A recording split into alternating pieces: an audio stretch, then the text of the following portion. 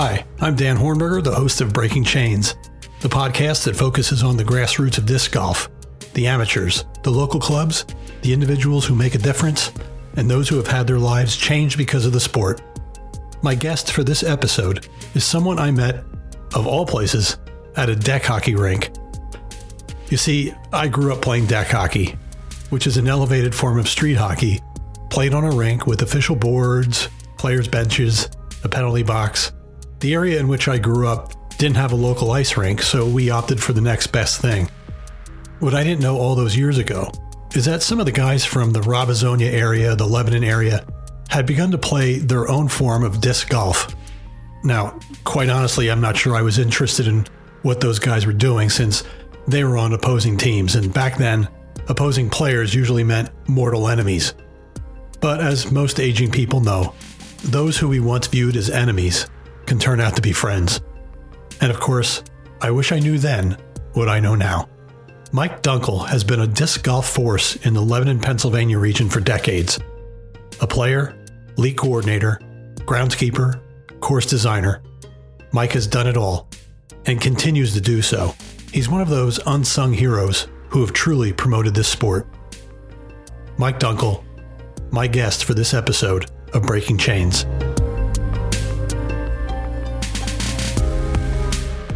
All right, Mike, tell me, who's Mike Dunkel? I'm one busy guy. Ask my wife, she'll tell you. I just don't sit still. I'm always doing something. If it's not hockey, it's disc golf, or I'm on the rec board. I'm always doing something. Busy. That's what I would say, calling me busy. You're actually on the rec board, the local rec board. Yeah. Yes, I'm the chairman of the local rec board. That has to help with disc golf. Yes, it does. That's how we got Jackson in there, and we're actually looking at putting a second course at another park in our township. I have to jump in right away and say that, you and I share a common love for this one particular place, the Western Berks deck hockey rink. Talk about that, how deck hockey played a role in your life. Oh, geez. I'm sure you'll agree. It was, you lived there. I was 16, 17 when they built it, and started playing pretty much right away and just got into it. And geez, it was close to home. So I just kind of lived there. And it was like an everyday, even if you weren't playing, you were down at the rink, just hanging out, keeping score, watching the games, hanging out with friends. It was a place to get away. You had drive in right there. So you'd sneak over to catch a movie once in a while at night. Yeah, it was a great time back in the day. And now we're in Myerstown right now, and there's another rink in Myerstown, correct? Yeah, so Myerstown built a rink 20 years ago. I wasn't involved in the actual building, but it kind of just sat there. So when I got on the rec board, I pushed to get that we could run leagues there and start the rink up as we had in Western Berks. And that's still operating now, right? Yes. This is our 8th year doing the league down here. We have a spring and a fall league. Are the guys slowing down? Us older guys are slowing down, but there's younger guys. But it's funny how the older guys can still hold their own with the younger ones, the newer ones coming in, because the wisdom does take precedence over the brute and running a lot of times. Well, I remember Bert saying, a guy named Bert Dissinger, who we both know very well, said that all the newcomers come into deck hockey thinking that it's ice hockey, and it's certainly not. It's certainly a different sport, and the old guys know that. Yeah. So they know where to go, they know what to do, and the old guys and the young guys run around like nuts, and they can't figure it out. Yeah. And when you have guys that are older that played together their whole life, you know exactly where everybody is when they're going to pass the ball, and it just makes it so much easier. So that gives me a little bit of a segue from Bert Dissinger to disc golf. Yes. So go ahead, talk about how you were introduced to disc golf. I think it was 1979. Yeah, I'm old, I know. We're at the hockey rink and Bert says, "Hey, you want to go try this new sport we invented called disc golf? Frisbee golf," he said. And I said, yeah, what the heck? So we drove up to the Conrad Weiser Park and played around on this impromptu course that they made up, hitting objects and monuments and everything. And I fell in love with the game, and we went up playing all the time. It was awesome. And that was my introduction. Probably about mid-'80s, somebody told me they had a course at French Creek, and we ventured down one day, and lo and behold, that was our introduction to baskets. We didn't know what baskets were until then. Hell, we thought we invented the game. and little did we find out this was some phenomenon going on, that was taking off like crazy. And it was just a whole different world then after that, when we found out with discs and baskets. So you went down to French Creek and you used Frisbees. we took Frisbees down, and then that had to be quite an experience. Well, yeah, we played with some guys, and we found out what discs were, and then it was just from there on, it just took off. But yeah, that was our introduction to the real disc golf that we thought we invented. So after the French Creek experience, is that when you really started to get into the game? Oh yeah, we started traveling. Back then, you couldn't just drive 10 or 15 minutes to a course. You had to drive a long way. Our closest course was either French Creek or Akron, and even Right. Akron, that was pretty new back in the day. Those were the two closest courses, unless you wanted to go to Philly, and that was it. That's all you had to go do by, unless you wanted to go to Weiser and hit monuments or targets. But if you wanted to play actual Frisbee golf with baskets, you had to travel. What is it about the sport that you love so much? The camaraderie, the challenge, to try and better yourself. You go out with friends, and yeah, there's competitiveness there amongst friends. I'm very competitive, and you always want to do better than the other people you're with. But at the same token, you want to make your game better. So you're always focusing on bettering your own game. But the camaraderie is most of it. You meet a lot of good friends over the years, and friendships that have been in my life since I started. You have a ton of friends through hockey and disc golf. Yeah, I do. My wife always says you have way too many friends. Said you can never have enough friends. That's right. You started playing. How did you learn how to get better? Playing with better people. Listening to advice, asking questions. Because you and I, when we're growing up, there's no YouTube. No, no tutorials, and very little in print, I believe. So it was just through experience. Yeah, it's kind of like any sport. When I wrestled, if you wrestled a better wrestler, if you avoided the better wrestlers, you never got better. You went after people that you could learn by, you could learn from, and that's how you got better. Mm-hmm. A few minutes ago, you said that you had to travel quite a bit to get to a course that had baskets. And now I look at Lebanon and I think you have your pick of what type of course you want to play. I count 4 main courses in this area, but soon to be 5, I believe. Well, I was counting the wetlands too, but we'll get to that in a minute. How did this grow? Well, being on the rec board in Jackson Township, well, it started back in 2000. I bought this property, and there's 7 acres that went with it behind the house. And it was all brush and overgrown, and we always had a passion to have a course in Lebanon County. A couple of us started clearing the brush and burning it, and we set up a 18-hole course eventually. And by 2001, it was in the ground, and that was the only course we had, but it got played a lot. And so right here? Yeah, right behind my house. So why wetlands? Well, on a day like today, you would have went out there, you would know. It was very marshy and wet. I thought maybe it was a joke or something like that. No, it's just an accurate description. The guys that were playing here one day, we had a flash thunderstorm come through, and we sat up in the house waiting for it to stop because we were deemed we were going to play that day.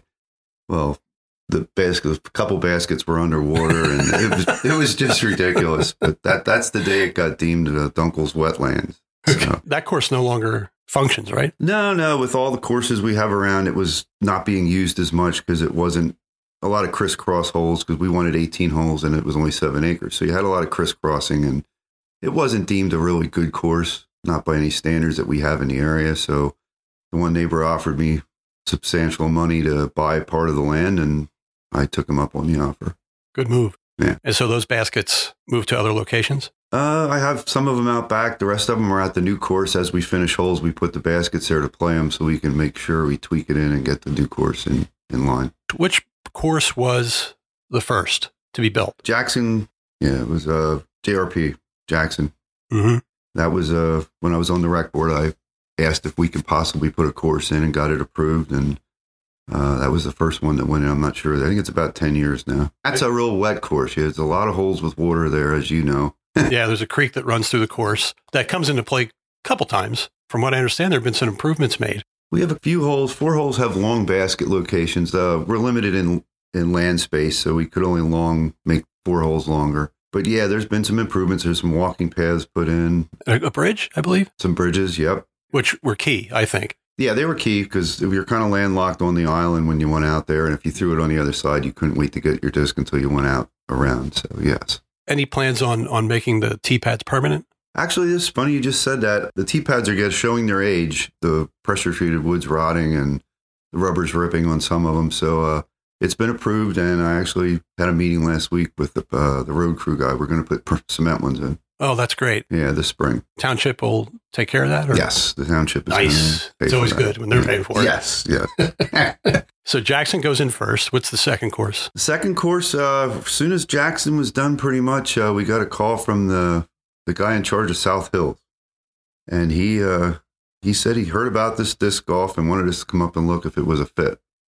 So we went up, and sure enough, they had plenty of land. And when you have a lot of land, it's a nice canvas to work with because you're not limited to how much space you have and how you can fit it. That was the second course that went in Lebanon County. And that worked out really well because the Boger Cement donated all this. We had so many people stepped up. We had 18 sponsors for the second baskets. The park bought the first set. They had sponsors for the cement. They had sponsors for the lumber, sponsors for the T signs. It was like everything that course, everything fell together, and it was a matter of months, and it was in the ground, and everything was paid for. Now, did you have a hand in designing? Yes. My partner and I, Charlie. Both Jackson and? Yes. That's great. We designed both of those. Yeah. Well, South Hills, I think, is a great course. I like Jackson. Jackson, you can get through in about 45 minutes, an hour. It's almost like a flat Buchmiller, I call it.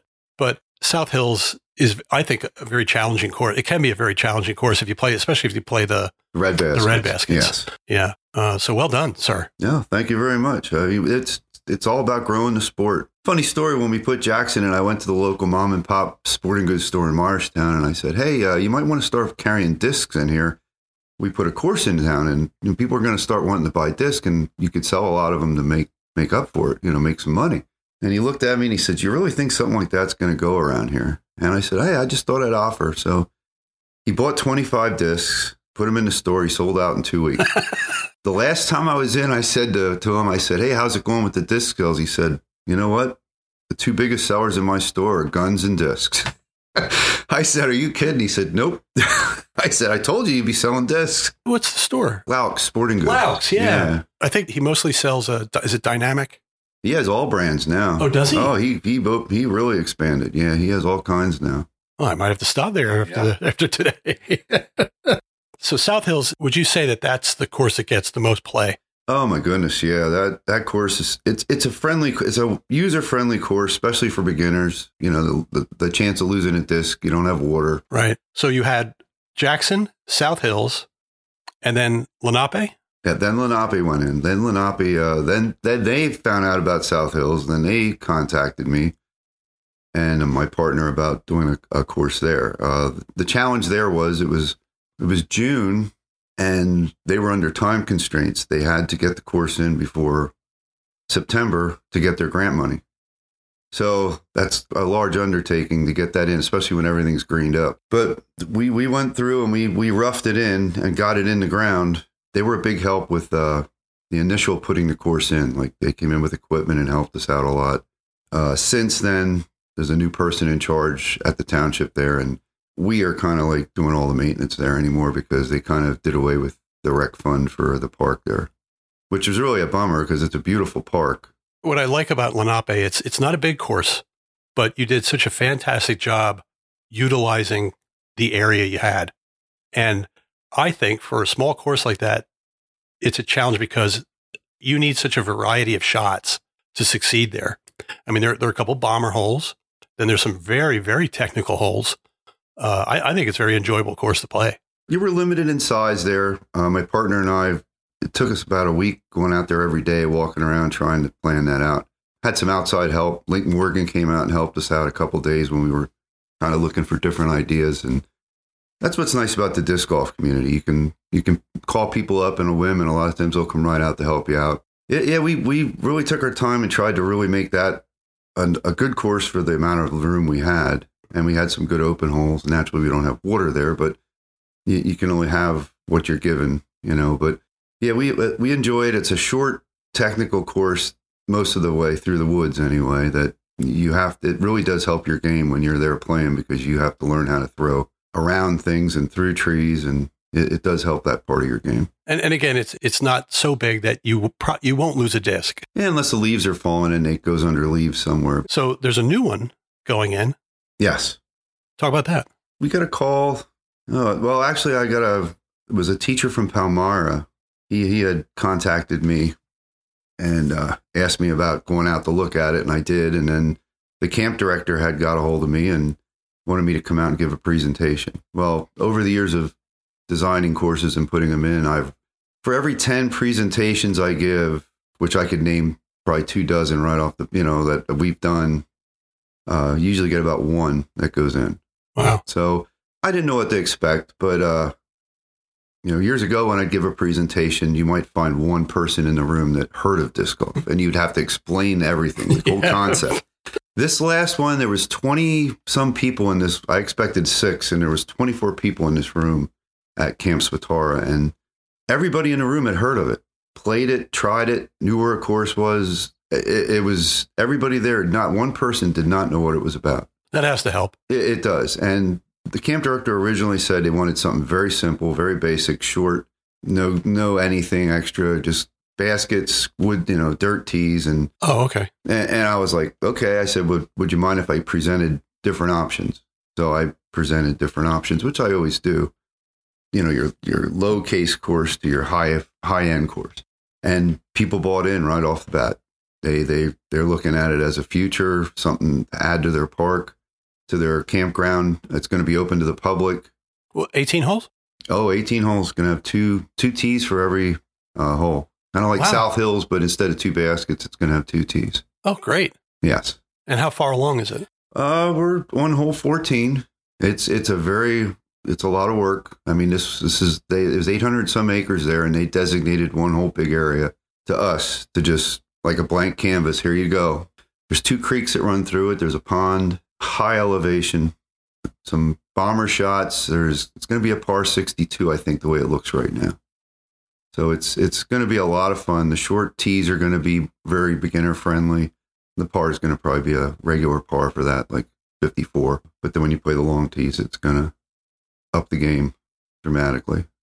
I've had a lot of people out for input. I've utilized a lot of good players to get input on different things. Another one there, Link Morgan, was a big help. He kind of pointed some things out on some holes. We completely redesigned hole 5, which was a major headache, but it's beautiful now.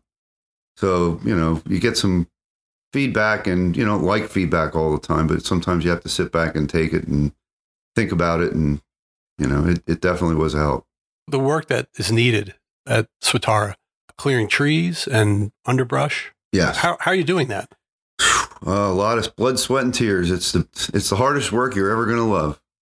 We chainsaws, gas-powered hedge trimmers, Now, let me stop you on that, because does the township supply the equipment, or is it personal? No, it's my personal equipment. Okay. I bought all these things over the years and had them partly for my land, my course when we put it in, but it's been used on every course. And they've given you carte blanche, like you. Yep. They just said, here you go. That's great. Yeah, it is nice. I mean, some places you put them in, they give you, they designate certain areas you can't be in and things like that. But this was like a whole big section and just said, here you go. And this is going to be open to the public? Yes, it will be open to the public. We're trying to get it in before May. The more help we get, the quicker it goes. We've been having a lot of good help lately. And with the winter we've had, it's great because, when if we get a big snow or something, we're dead in the water till spring. Right. So it's really nice. So far, so good this winter. So far, it's been great. Yeah. Got some great comments on the course. I think it's really going to be up there. I think it'll definitely be the best course we've ever done.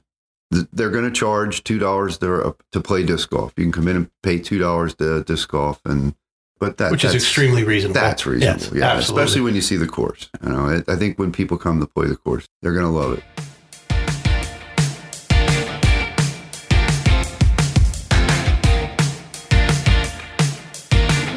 The goal of Breaking Chains is to grow the sport by presenting fellow disc golfers who have inspirational stories. If you or someone you know would like to be on the show, don't be shy. Send an email to either breakingchainsdg@gmail.com or rockfishproductions@gmail.com. If you'd like to contribute to Breaking Chains, simply go to the show site, www.rockfishproductions.com, and click on the red button at the bottom of the page. This episode's guest is Mike Dunkel. In the episode's second half, Mike talks about the Lebanon Disc Golf League, creating and designing new courses, and the Conrad Weiser Open. This is Breaking Chains.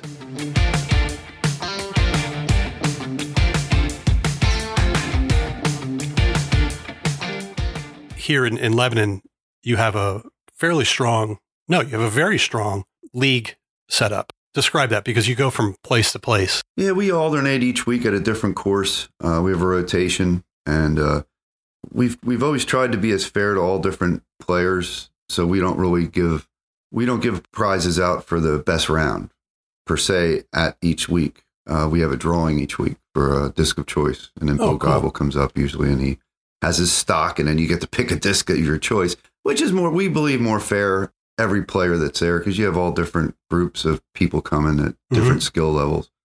At the end of the year, we honor the people that do better in our end of the year banquet. We like to give more awards out then to the people that excel more. So actually, Mike Snyder is one of our members that is really stepping up. He wants to run tags for us this year, and he's ready to go. So this year we'll have tags for the people that want to do that. So this next question you sort of answered already, but is your club responsible for the maintenance in all the courses or just a few? Every park has its own aspects when it comes to what they want you to do or what they want. They'll go so far with you. Like I said, Lenny, a new person in charge of the rec there, decided they weren't going to come in and really do a lot for it. So we kind of took Lenny over ourselves, like keeping it, weed whacked and cleaned up. South Hills, we don't touch. They do a wonderful, marvelous job there. That's nice. They've actually been doing a lot of work there. Hole 9 and 10, they had a lot of those tree of heavens with the spotted lanternfly, and they went in and just totally cut them all out, which devastated the woods at 9 and 10 because it was 80% those trees. They had a landscaper come in and donate his time, and he planted all kinds of trees. So in years to come, those holes will be back to even harder than they were now. The South Hills does a wonderful job at doing their own. Jackson, we don't touch. That's all maintained by the township. Oh, that's great. Yeah. So right now, that gives you the time to focus on Swatara. Yes, and especially this time of year, it's awesome because in the summertime, we do spend some time at Lenny keeping that up. Will they, in terms of Swatara, regarding Swatara, will they do the upkeep there, or will you need to go? Yeah, they're going to do the upkeep. We'll probably go in every now and then to help them out if they need it, but they have a tractor with a big brush hog on the back. We're cutting every stump, every tree. We're cutting it flush with the ground. Yeah. I think I've gone through 20 chainsaw blades so far trying to do that because one little nick and you get shot. So, but we're trying to we're putting the course in so that they can maintain it with minimal ease. So you said something about, I need to ask just for my own personal information. You said that there's a tractor with a brush hog on the back? Yeah. And that's what you use to clear the underbrush? Well, no, that's what they're going to use to maintain the fairways of the course once we get it in. How did you get rid of all the underbrush? By hand or? By hand. Oh, boy. Yeah, we usually go with our edges. We figure what trees are the edge of the fairway, and then anything in the middle is all taken out. And that's usually with a gas-powered hedge trimmer. For like the sticker bushes, which are terrible. They're my worst enemy. The small saplings and trees and big bushes, we use the chainsaw to cut out. And then all we're doing there, since we have so much land and there's so much space between holes, we just drag it up in the woods and make piles. And that's how we're getting rid of all the stuff we cut. So the sticker bushes, you're just cutting, or are you pulling them out? No, we're cutting them down flush with the ground. They're going to come up, but with the brush hog on the tractor, they'll be able to keep them mowed down, and over time, it should not be a problem. Let's talk about this Weiser Open because, years and years ago, Bert takes you up to the Weiser Park and you're hitting objects. And now this tournament that has been running for how many years? This will be the 40th year consecutively. 40th year. Yeah. That's incredible. Yeah, it is. Has become one of the favorites for so many people. They love that tournament. And I have one beef with that tournament, but we'll get to that in a minute. So how did that all start? Well, and like I told you before, they thought they invented a game, and for jokes, they said, "Oh, we're going to have the Open next year." And 1980 was the first year, and we might have had a dozen people that played. They got a trophy, and they got your name engraved on it, and you had to bring it back the following year. And John Gearhart used to run it until I think it was around 1990, and then he got out of playing, and I took it over, and from then on, I've had it. I'd say 8 years ago, it started filling up every year, and we actually went and got permission. We were actually going to have a permanent course in there, and the Friends of the Conrad Weiser Park wanted it. It got all the way to the museum commission, and they said no. They said they'll never put a course in because the Olmsted brothers, which designed New York Central Park, designed that landscaping there, and they didn't want any sporting event stuff in the park. So they allow us to do our tournament every year, and as well they should. $5 from every entry fee goes to the park, and it's a nice contribution to them for, they do need the money. The Friends group has to run the park all by itself now. They lost all state funding. So we utilize the park for that one weekend a year, and it's a great tournament. People look forward to it. Maybe that's what makes it special. Back in the day, that was the longest tournament. That was the longest course anywhere. There was no courses over 7,000 feet back then. And nowadays it's short. Back in the day, it was a giant. And when we first played, we used to use lids. We didn't have discs. We had lids. That's what we played with. So it really was a long course. Yeah, I would imagine so. I mean, you played 2 rounds and your arm hurt with a lid, but it's grown to the point it sells out in less than half an hour. This year, we're doing a really big event. Mike Salt's going to run it this year. Salt's going to run it this year. It's going to be a 2-day event. The AMs are one day and pros are the other. I'm sure it'll sell out both days. We're going to have special T-shirts. Special cool. Discs are going to get made. So here's my beef. Yeah, I'd like to hear this. Look, that pond. Oh, geez, the pond. The pond you has and Mike to be Snyder about the pond. The pond must be just filled with plastic. Yep. From what I hear, they won't allow anyone to go in and dig it all out. Why? For safety reasons, they do not want anybody in that water. They put Get Bill Geibel with some scuba gear and let him go. Bill would go in there without anything. I know that. If he goes in the Akron pond, he'll go in that one. And Bill's been a very big help, and he's tremendous. Between him and I, we do a great job in running that tournament. And we're going to go back to that this year. I just wanted to do something special for the 40th. Yeah, and go a little bit bigger than what we usually do. But getting back to the pond, I have some of my favorite discs are in there, some from way back that are probably worth so much money now. I would love to go in there. One day, if they deem that pond, they got to drain it. I'm going to be the first guy down there. Give me a call. I'll help you. Digging through the mud or whatever the mud they dig up. I'm gonna have a sifter there or something because there'll probably be 1,000 discs in that pond. I think easily. Yeah, especially hole 2 in the second round. I bet you half the people. Oh, I dumped one in. I dumped one of my favorite discs in there, and I thought I'm going to say something to Mike. This past year, I didn't play because it was so many people, and I wanted to help Bill run it, and it was killing me. But I sat at hole 2, second round, and just watched, and I bet you half the field. And it's kind of funny because if you don't get a drive far enough down there on that first drive, and you just look at the people's facial expressions, and I would make many comments like, "Uh-oh, gonna get the big boy pants out." You're looking at them thinking, "Yeah, they're gonna go for it. I can see it coming." And it's hilarious. So you sit there. I sat there for the whole second round just about, and I just laughed. It was like people just think they're gonna I gotta make it over. I gotta make it over.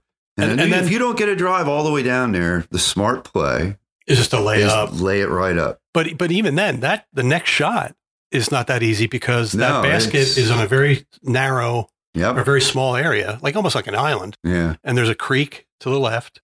Yep, it's a very daunting, challenging hole. I mean, you can love it or hate it, and most people get pissed. But I think it's like this one of the. I think it's one of the signature holes on the course. It is. It's very different. Nice. It's very pretty, and that's the great thing about that course. It's just gorgeous. And I know that another favorite hole is the hole that has the statue.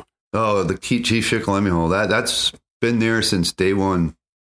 That's always been the. I noticed a lot of people getting their photos. Yeah. That's been on many discs and T-shirts, and the one year I didn't have it on, and everybody complained, "Well, why didn't you put the Chief on there?" I was like, "All right, well, I'll have to bring the Chief back again." But yeah, it's tradition. I mean, like, you have the Philly Open, Sedgley Woods. That's history. It's the second course in the country. I mean, I don't know where this ranks in that. Probably not near what they're at. But I mean, we probably have to have 40 years. I'm thinking. Yeah, the tournament we run consecutively every year. This will be our 40th consecutive year, and I mean, it's kind of neat. You look at that trophy, and we're on the back side of the trophy now. I mean, the trophy's showing its age. And I said about maybe getting a new one, and they're like, "Well, no, that every little ding on that trophy is a meaning. You know, that's been tracked down and given out all these years. Well, we're on the second plate on the back with names, and I don't know what we'll do when that fills up. You know, some people are on there 4 times, and now we have trophies for every division because people were complaining, you know, they're getting too old. We can't compete in those young guys, you know. So that is true. You know, I agree with that totally too. So we've been branching out. Now this year it'll be a PDGA event, which I've always wanted to do. I've gotten voted down over the years in our club as to keeping it tradition, but I've always wanted it to be a PDGA. But I think we're going to lean more towards that now that we're going forward. But I don't know why you wouldn't. I mean, it's a tough course. Yeah. You know, people can get in it and get points out of it. Yeah. And if we go to a 2-day every year from here on out, people should get into the tournament. Mm-hmm. You know, there was bitterness out there last year. I couldn't help it because I did everything online myself. And oh my God, when it opened up, it was just, I was inundated for hours at the computer, just taking emails and messages. And when it sold out that quick, people were pissed. And I'm sorry, but you know, there's only so much room. Right. Well, the Philly Open, that fills in a matter of minutes. Yeah. And a lot of Soltis events, a lot of Mike Soltz events, if you're not by your phone or on that computer right when they open, you're not going to get in. That's showing how our sport is and how it's grown. Mm-hmm. Years ago, you didn't sign up for a tournament. You just went. And then you might have had 30, 40 people. I remember the first French Creek tournament. I think there was maybe 40 or 50, and I was like in awe.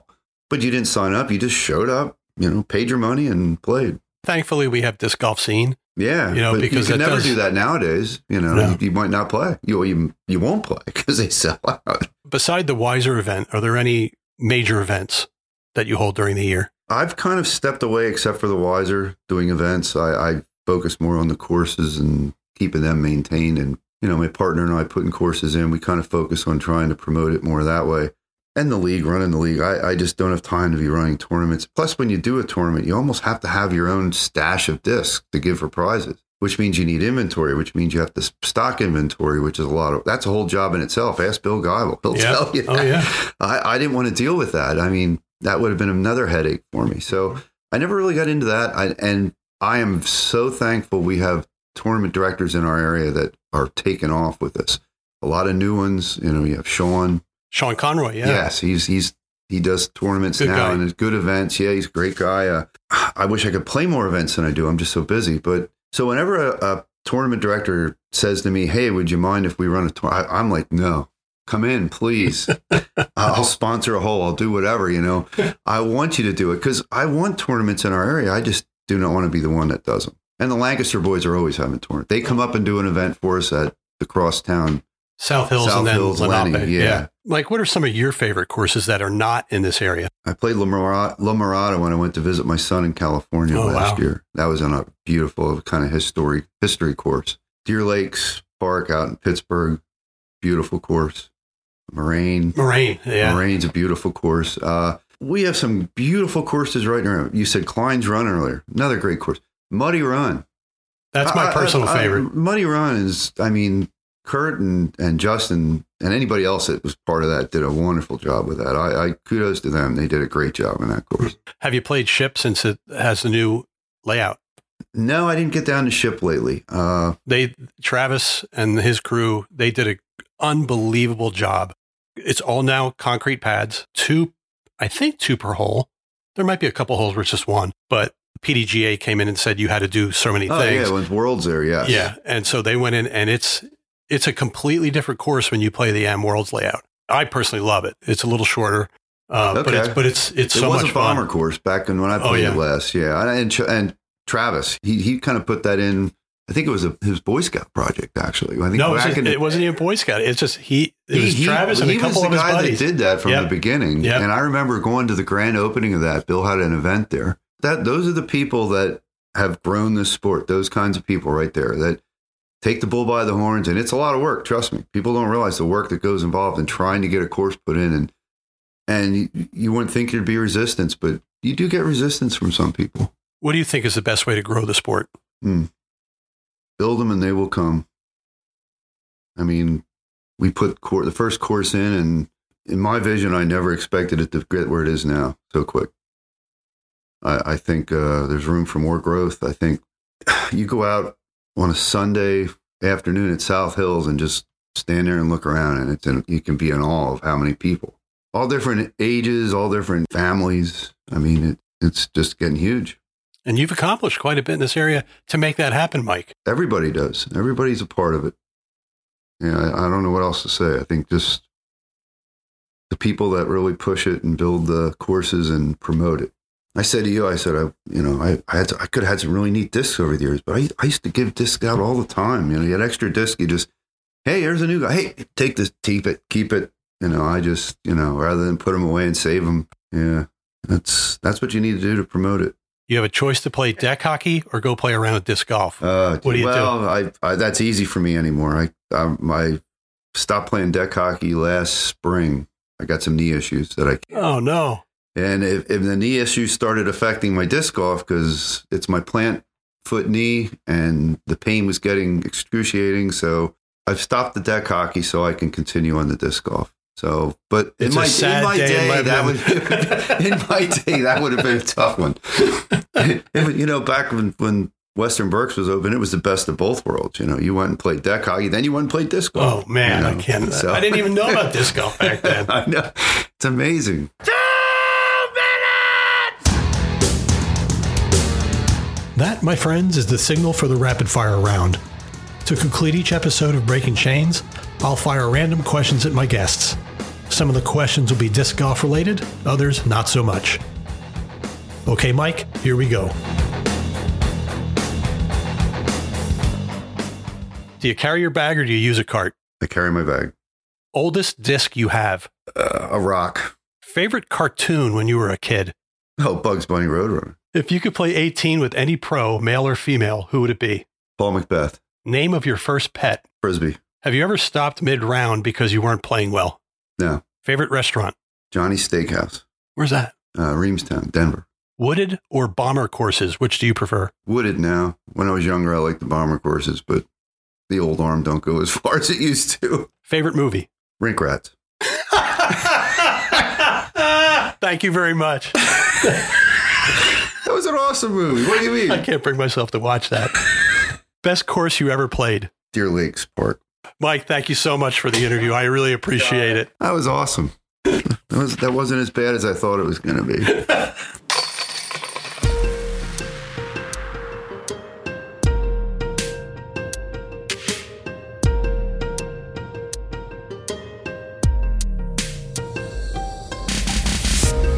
That wraps up this episode of Breaking Chains.